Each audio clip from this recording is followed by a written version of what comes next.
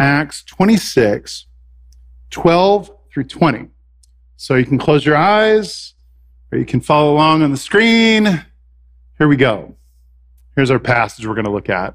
I should set this up a little bit. This is Paul, and he's giving one of his defenses. We've been doing all these defenses lately.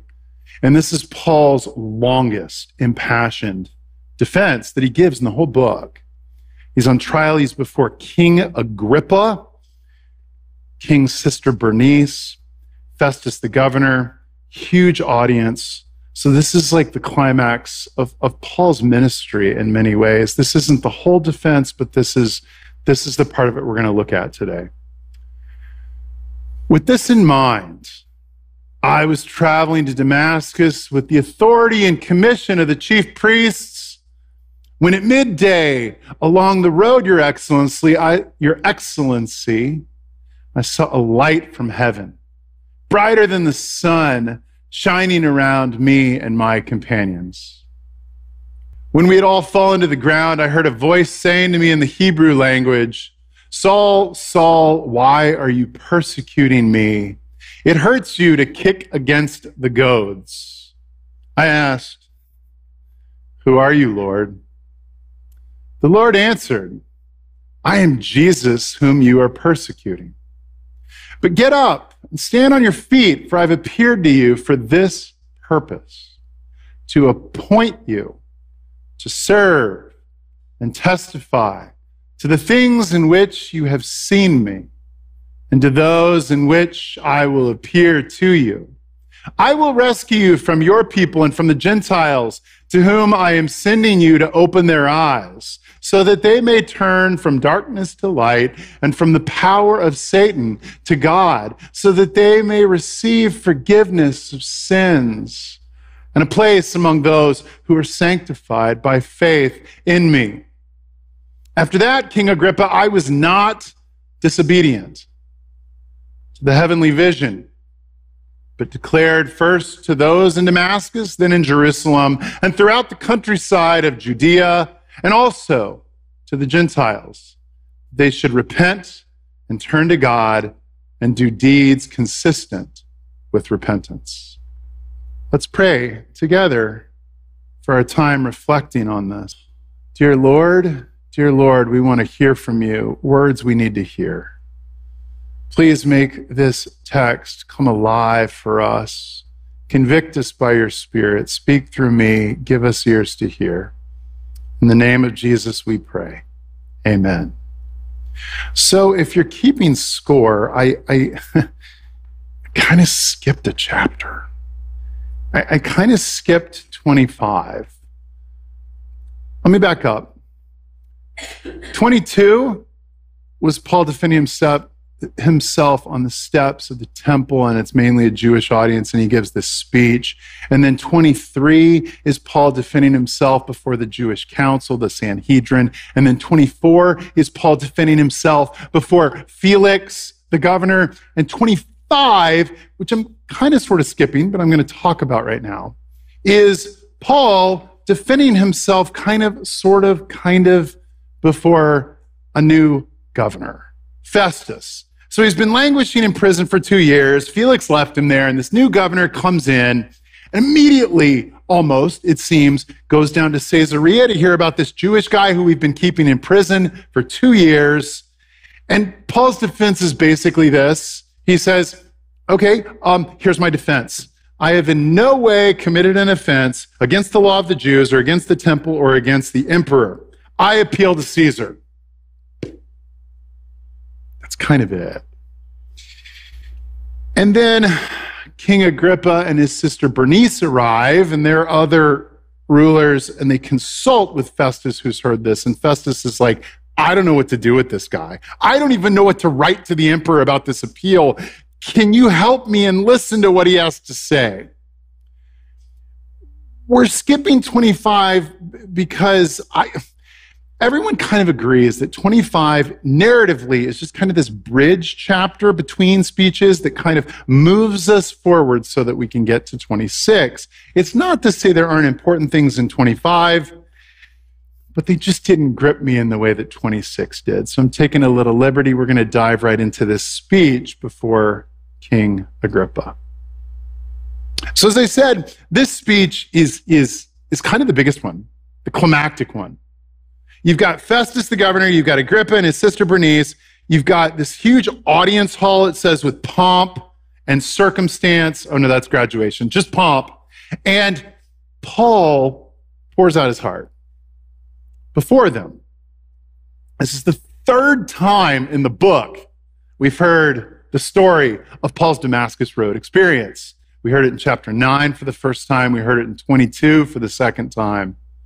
It's the last time we'll hear it.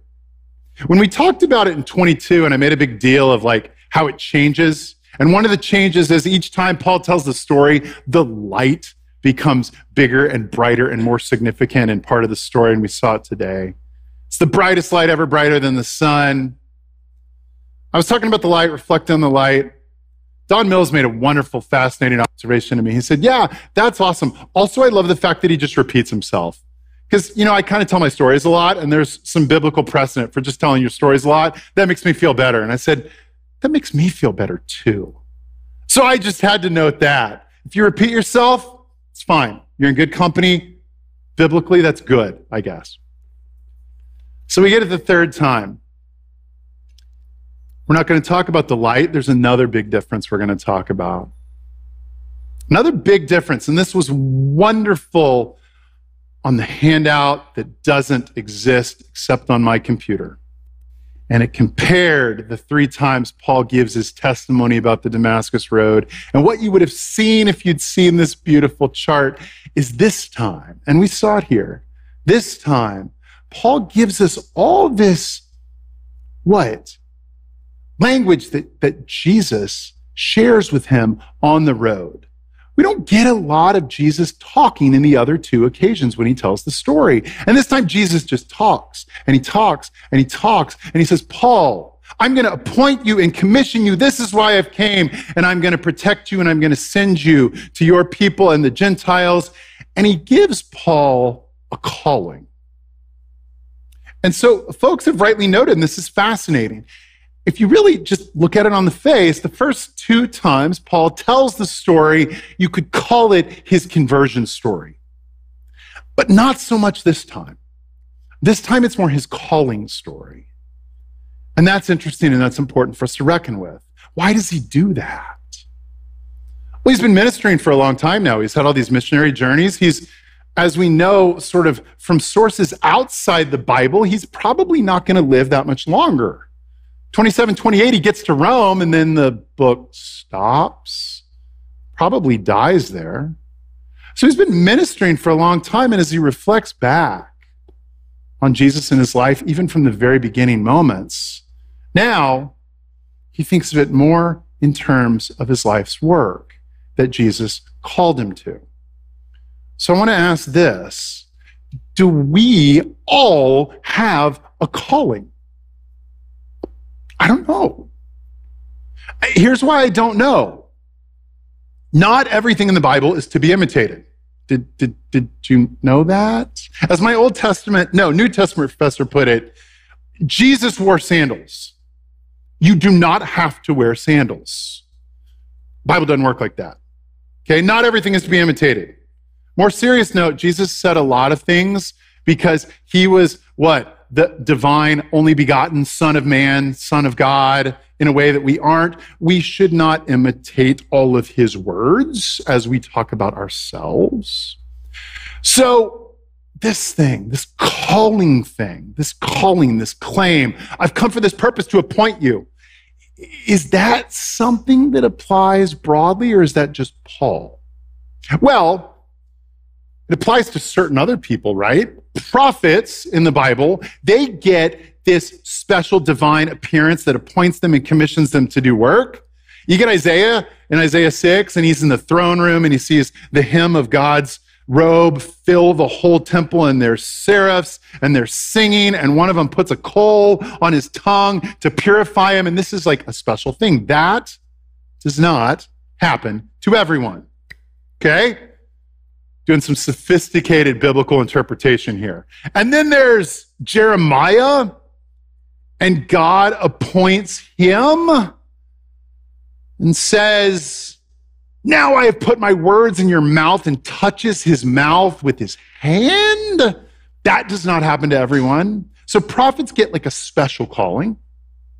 And apostles, I think, get a special calling, because we learned in chapter 1 that you got to have a special criteria to be an apostle.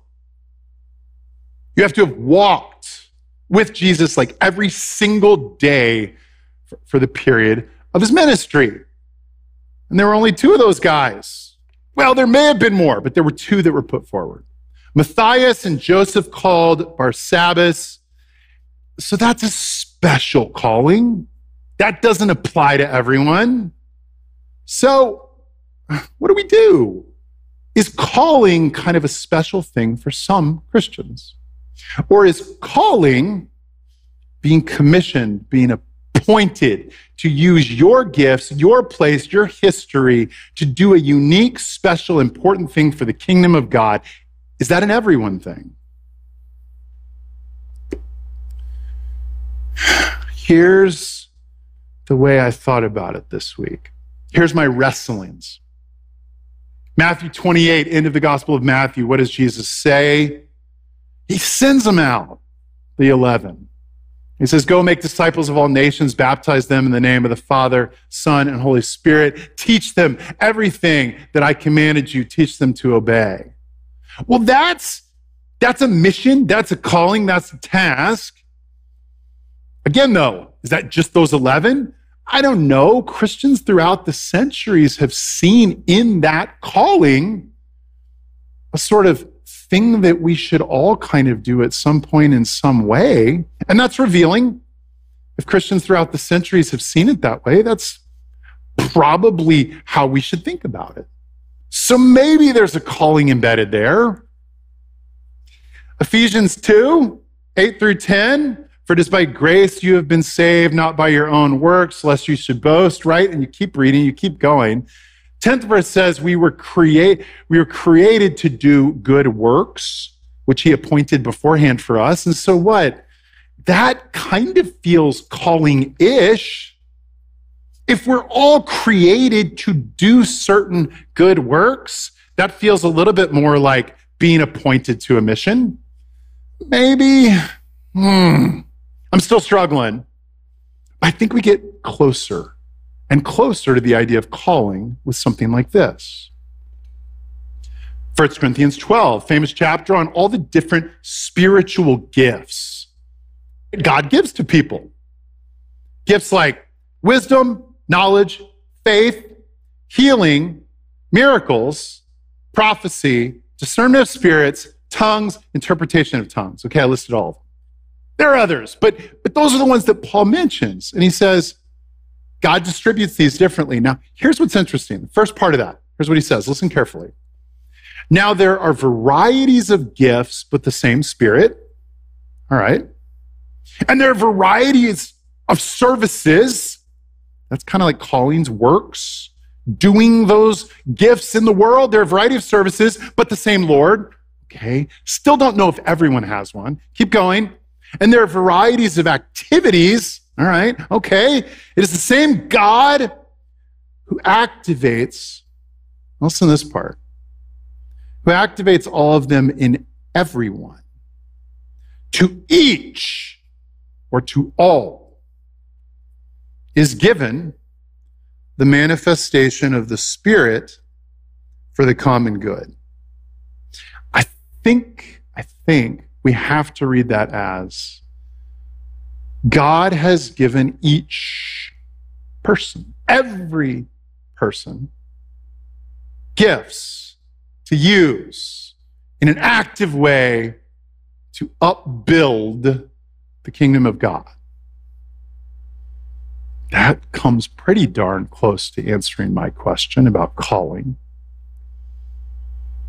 Colossians 3 says, whatever you do in word or deed, do everything in the name of the Lord Jesus, That suggests that all of us, when we work in any sort of capacity, do it in a uniquely, profoundly Christian way. That sounds like calling.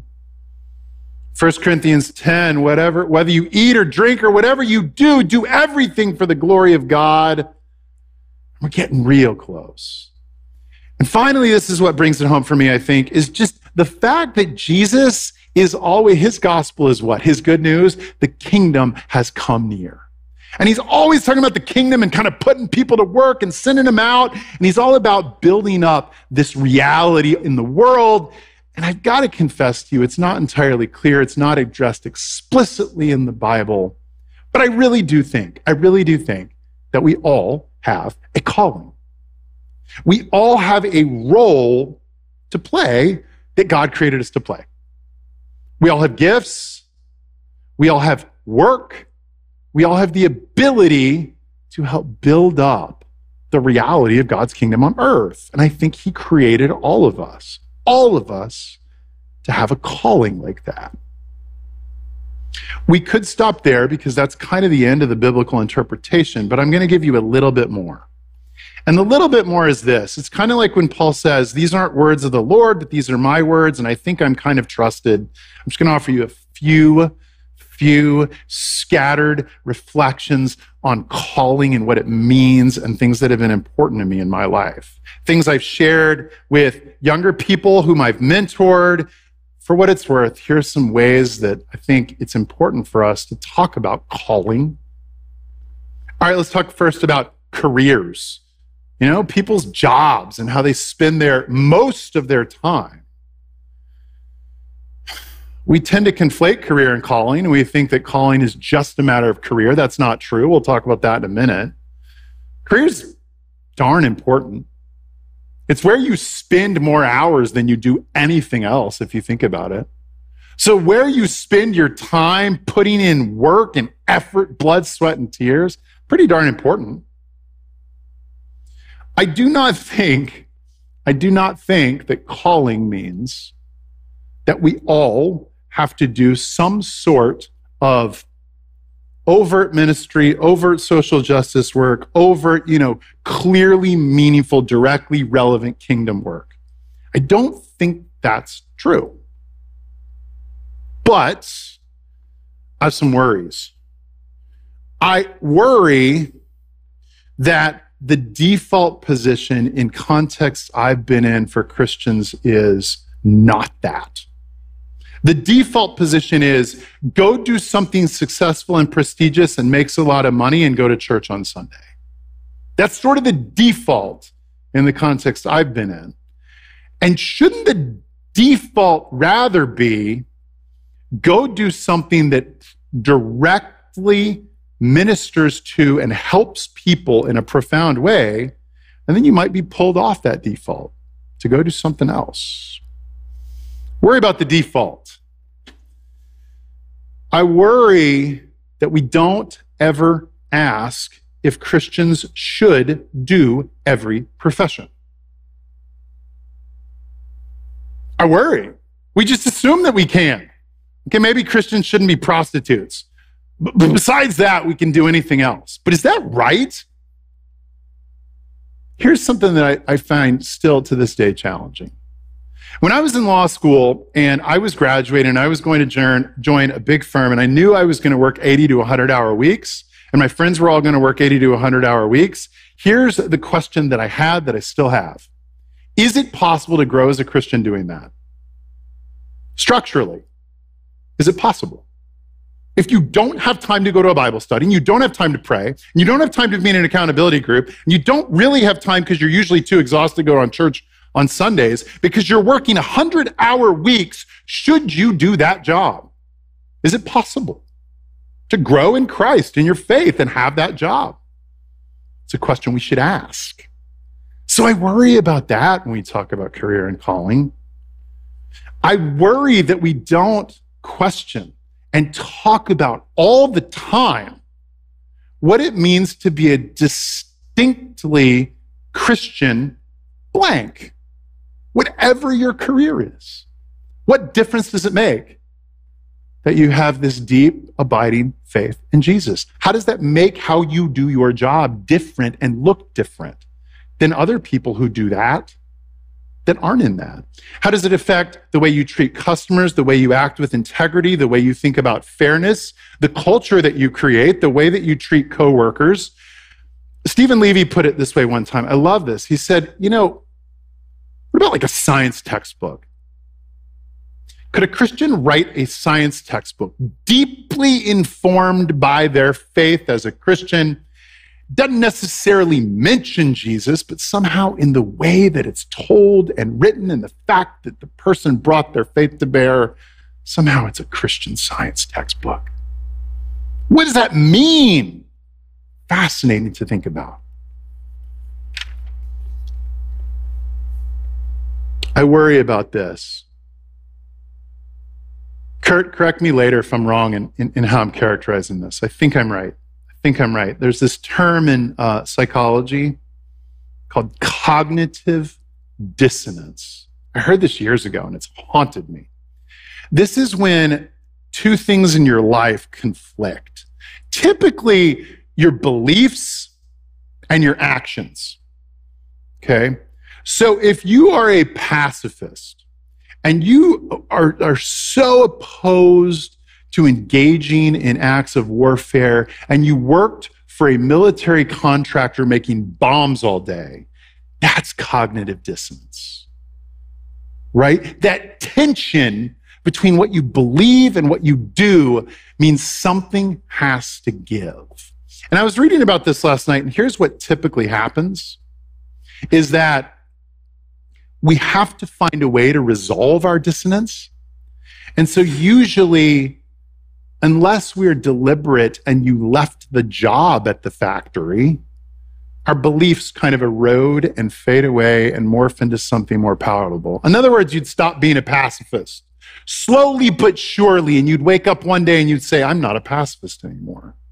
The idea of cognitive dissonance, the reason why it worries me is this. I worry about my actions. When I develop habits that are not Christian habits, I worry how that's going to infect the way I view the world, infect my beliefs, subtly erode them, subtly change them. So if we live most of our day, 10 hours a day, and we don't ever ask these questions of calling, these questions of how our Christian faith should change the way we act and make us look distinct in whatever we do, then we kind of may end up living in this cognitive dissonance world where for 10 hours a day, for all practical purposes, we're kind of living agnostically. And then we put on our Christian hat when we go to Bible study or when we go to pray. We have to live consistently throughout the day to avoid cognitive dissonance. So I think careers are important.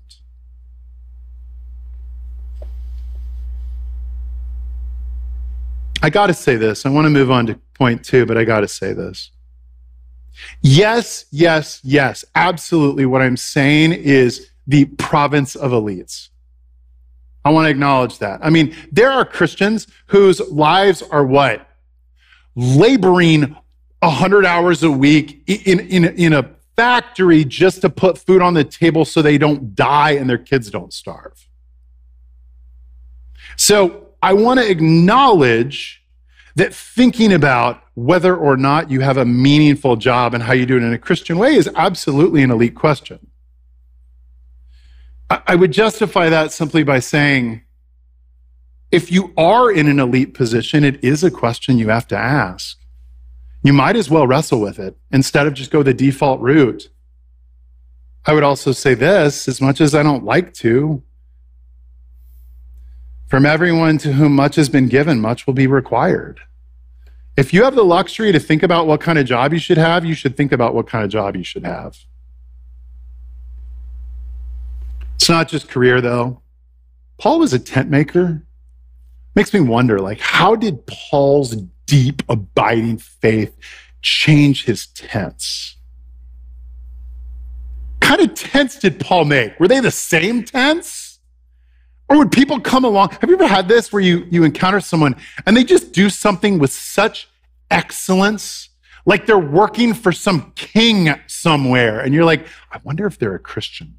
They just do that so well. I've had that. Maybe Paul's tents were amazing. But it's not just career. So Paul didn't necessarily what? Find his deepest calling in his tent making. Jesus doesn't say anything in the passage today about Paul's tent making. Talks about what he's going to do in sharing the gospel.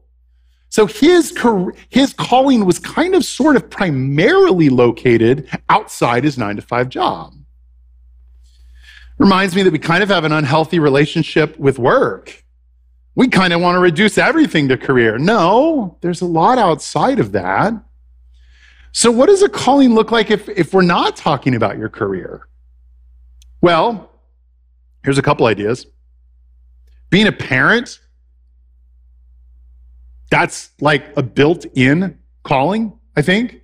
Like, I think if you're a parent, you automatically have a calling, right? Because you want to, it's gone, the visual aid. You want to try to have that. Love is kind, love is gentle, love is patient, like I prayed. You want to have that always before your children. Their formation is to a large extent in your hands. That is a calling. It's kind of like what I heard one time. I love this. I heard a talk at a retreat, and this old, wizened, experienced pastor said he often gets the question from young men thinking about proposing, how do I know if she's the right one? And he said, the answer is simple. As soon as she says, I do, she's the right one. That was his response. As soon as you become a parent, you have a calling, whether you want it or not. Don DeNaples talked about another one. Don asked during prayer time for something that he's been asking for a while, and I feel convicted. It is our role and our job to try to help Don with this.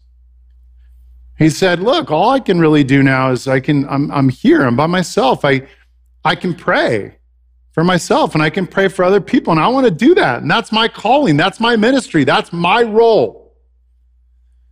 We got to make that possible for Don. There's a pastor that I listen to regularly from a church in Minneapolis named Greg Boyd, and he told a story of how his father, towards the end of his life, I think he had some sort of cancer. Anyway, it was terminal, and it was breaking down his body, and his dad became a Christian later in life. And his dad got to a point where he was kind of bedridden, and he came to Greg Boyd and said, I want to be a prayer warrior. This is what I need to do now. This is my life. This is my calling. This is what God wants me to do. And so he did. Last few years of his life, he prayed all the time. I called Frank Guerra yesterday to double check my facts, because I remember Frank talking like this. He was talking about early on when he was headmaster of BTA, he had this kind of conversion moment, this seminal moment where he realized that something that God was fundamentally calling him to in that job was to wake up early every morning and to pray for every student by name. He said that changed his life unlike anything else. And I asked him yesterday, I said, do I have it right? He said, you have it right. He said, my relationship with God before that was great. It was fine. It was wonderful. My relationship with God after I learned and lived into and embraced that calling was so much better. And he said, not only that, but I used to tell the faculty, and I still stand by this. He said, I believe that's the most important thing I ever did at BTA. Sometimes calling means putting one foot in front of the other. In Acts 9, when Jesus first appears to Paul on the Damascus Road, we hear Jesus say this. I myself will show him, Paul, how much he must suffer for the sake of my name. I have a friend, some of you probably have friends like this, who struggles so much with depression and anxiety and OCD and kind of just an amalgam of all sorts of afflictions that he often can't get out of bed. And I tell him, and I mean this, I say, your perseverance is your calling right now. Your perseverance gives me hope. It encourages me. I didn't inherit the sort of genetics that you have, the environment you've lived through, and it was a hard environment. But when you call me and you ask me for prayer and you want to meet and you just function, you just kind of, you just keep going, because getting out of bed for you is a Herculean task. That gives me hope. That gives me encouragement. Don't undervalue that. Just keep going. That's his calling right now. And it gives me profound encouragement that he can do what he does. I think I want to end here. What I'm saying, I think, about with all these scattered reflections about calling is that I am fundamentally convinced that we were made to participate and contribute. You can call it work, but we all want to give something and have some meaning in what we do.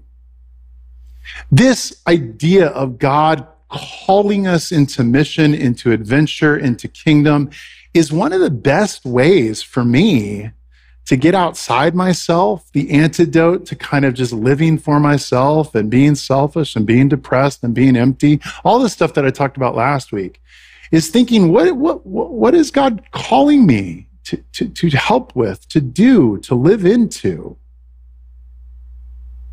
Kanai was telling me this week about conversation he had at school with some kids.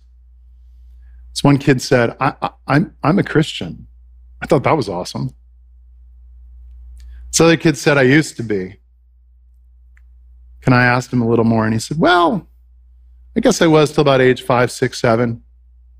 And then I lost my favorite stuffed animal. And I prayed very fervently that God would give that animal back. And he didn't. So I don't believe in God anymore. And Kanai said something that was so wonderful to me. He said something like, Dad, thank you for teaching me in my life that prayer is not kind of just that God's not just Santa Claus. He was just talking about calling of formation, of talking and teaching and learning. But it just reminded me again that if we're in it because we think that God's going to make us happy and joyous and fulfilled and answer every request, we're going to end up really disillusioned and maybe even walking away. But if we're in it because God is calling us to join him in this amazing redemption project, and he has a unique role for us to play in that, and that role is hard, but that role is true and why we were made, and I think we'll find life. Amen.